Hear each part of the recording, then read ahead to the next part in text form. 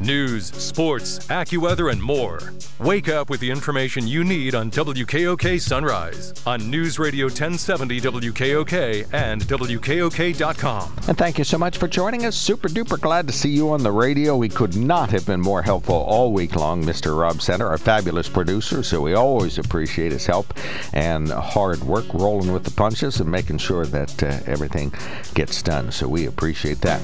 Well, in the studio now, movie Mike McGranaghan is here, professional movie critic. His women in cinema advocacy has made a big difference in Hollywood, so we appreciate that. He's an author.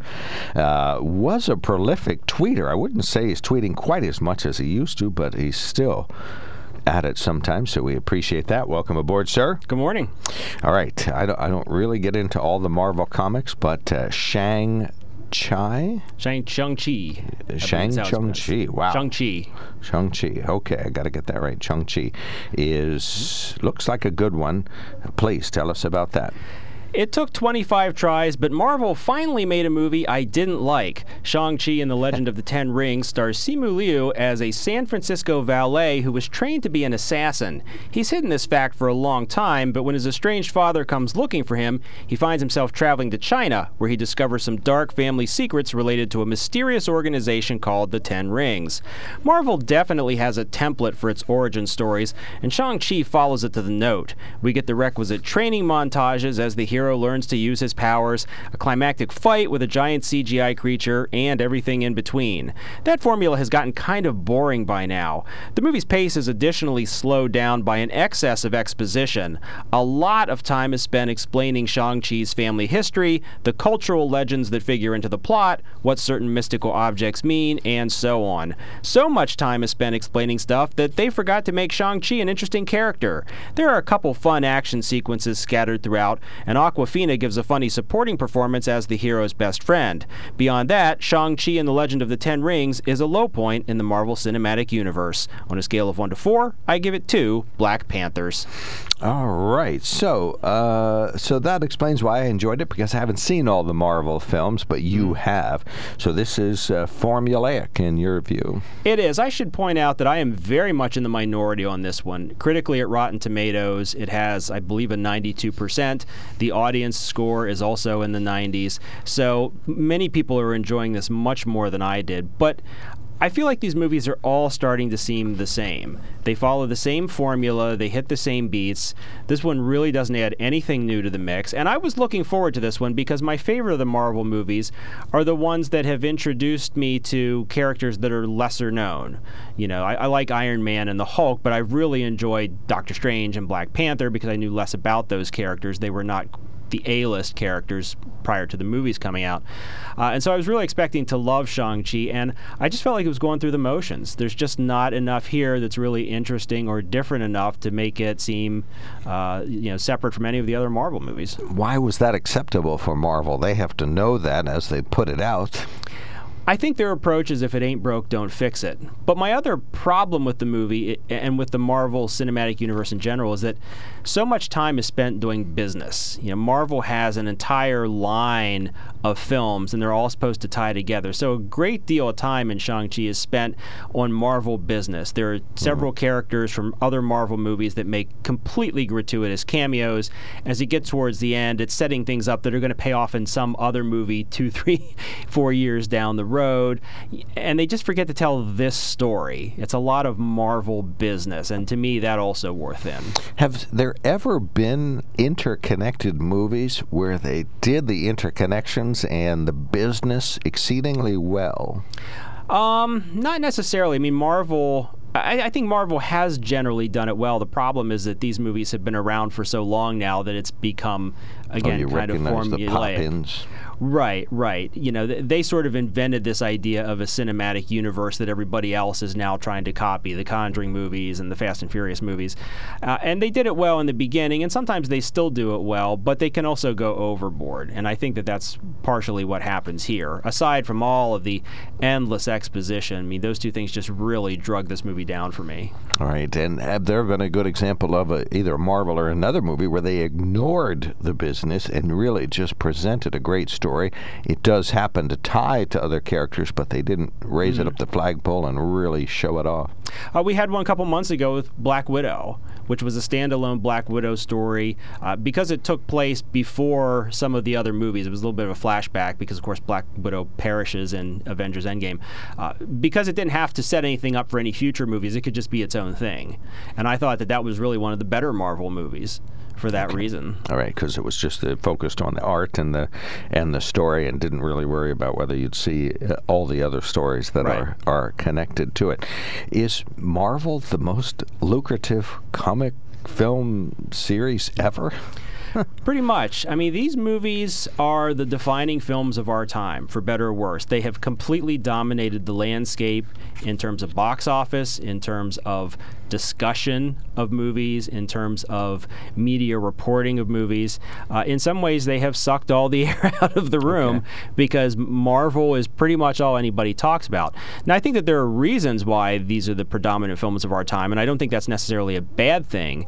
You know, tomorrow is the 20th anniversary of September 11th. We live in a world where many of us saw that. We've seen Columbine and Sandy Hook and Parkland. We've seen now a coronavirus. So I think people like this idea of movies where there's a hero or a protector coming in and making things right or taking down bad people. I think that fantasy is really powerful right now, which is part of the reason why these movies have been so popular. Oh yeah, taking down a bad force. That's the through line through the whole thing of one form or another. Okay, Shang-Chi? Shang-Chi and the Legend of the Ten Rings. Two Black Panthers in honor of a much better origin story. Okay, super. All right, thank you so much. Other new movies coming out this weekend? Well, first of all, how do we see Shang-Chi? In theaters only. In theaters, okay. And other new movies out today, if any? Yes, we have a horror movie called Malignant, which is the new one from James Wan. He's the guy who directed the original Conjuring, the original Saw, the original Insidious. And so this one, they held this one from critics until the very, very last minute, although I am told by colleagues who saw it late last night that it's pretty good. So that opens today. And then there's also a documentary called Show Me the Father, which is kind of a faith-based documentary from the guys who made War Room and Courageous and Overcomer. And this is an inspiring documentary about 5 fathers who did really prominent, important things and inspired their children and people around them. Show Me the Father. Oh, sounds interesting. Okay, super. You'll see Malignant this week, I bet. I'm seeing both these movies today, yes. Oh, okay. Double feature day for me. All right, super. Well, we'll get a full review of one and a mini review of the other next Friday. Chad Hirschberger will be at the anchor desk. I'll warn him if he has a chance to get to the movies. And to see Malignant, you go where? In theaters or on HBO Max. And Show Me the Father? Theaters only. Theaters only. All right, super. Yeah, we got to get that in there. How's the box office doing? I heard that some movies are going like gangbusters lately. Yeah, Shang-Chi opened over the Labor Day weekend and broke all records for that weekend, pulled in $90 million. Now, generally, Labor Day weekend is a dumping ground for the studio's leftovers. You don't generally get a big A-plus movie like a Marvel film on Labor Day weekend, but because of COVID, the rules are all out the window. But still, that's a real encouraging sign, and it does show that if you have a movie in theaters only that people really want to see, like a Marvel film, they will turn out. Okay, so the box office is kind of catching up. Even with the surge lately, you don't have theaters packed yet. So not yet, yeah. Okay, yeah, so there's some distancing there, and that's kind of good news to everybody who's paying attention to that sort of things. Okay, Michael K. Williams died, and when I first heard the obituary, I thought, who's that? And boy, did they flick me on the forehead in a big hurry, because boy, just a real, not only a great actor, but a leader. Definitely. Most well known for playing Omar on The Wire, also played Chalky on Boardwalk Empire, was in tons of movies and different TV shows. Michael K. Williams, really talented guy, dead at the age of 54 from an apparent drug overdose. He had spoken very openly about his struggles with addiction over the years, and it seems like it got the better of him in this case, which is really sad. If you've ever watched The Wire, and I'm not a big TV guy, but The Wire is one of the best shows ever put on television, and his performance stands out among an amazing cast. There were so many great actors and great performances in that, but his work as the drug dealer Omar was just unforgettable, and it showed what a powerful and magnetic actor he could be. So a real loss. This was a guy, I think, who had many, many great things ahead of him, and unfortunately his life was cut short because of drugs. You and I keep having this conversation every year about some talent who's just taken way too young because of substances. It's really sad, and it's a good time to remind people that if you're out there and you're struggling with any kind of drug or alcohol addiction, please get help. It's out there, it's available, and you should definitely make the investment in trying to get sober and enjoying life. All right, yeah, that's a shame, especially when you see an artist like that. Yeah, CBS News played a clip of The Wire, and of course I was sad I haven't seen it because it really just sounds like a gripping drama. It is. And of course his acting, well, true movie quality acting, I would say, if that makes any sense. The Venom sequel moved up by 2 weeks. You tweeted that this week. They didn't delay it. They're moving it up. Right. This movie's been bounced around. They had delayed it a couple of times because of COVID, but now in the wake of the phenomenal opening of Shang-Chi, they have confidence that comic book fans will turn out. So Venom, There Will Be Carnage moves from October 15th to October 1st. Okay, so we'll be looking at that in a couple of weeks. Have you seen that yet, by chance? No, they have not shown that to anyone yet. Okay. Is that a good or a bad sign, or just coincidence? It's still a month off, so that's pretty normal. They'll start showing it in about 3 weeks, 2-3 weeks. And AMC wants me to go to the movies. AMC just launched a $25 million ad campaign, television ads, and theater promotion, trying to get people to come back to the movies. They produced a really great video with Nicole Kidman. She goes into a theater, talks about why the movie theater experience is important.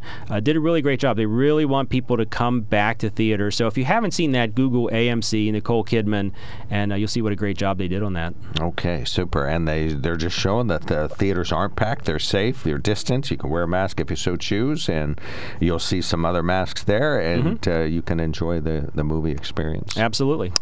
Thank you so much. We enjoy the Movie Mike experience. Thank you. So, thank you so much for coming in. Movie Mike McGranaghan, professional movie critic, author too, and his appearance is always sponsored by the Campus Theater, Lewisburg.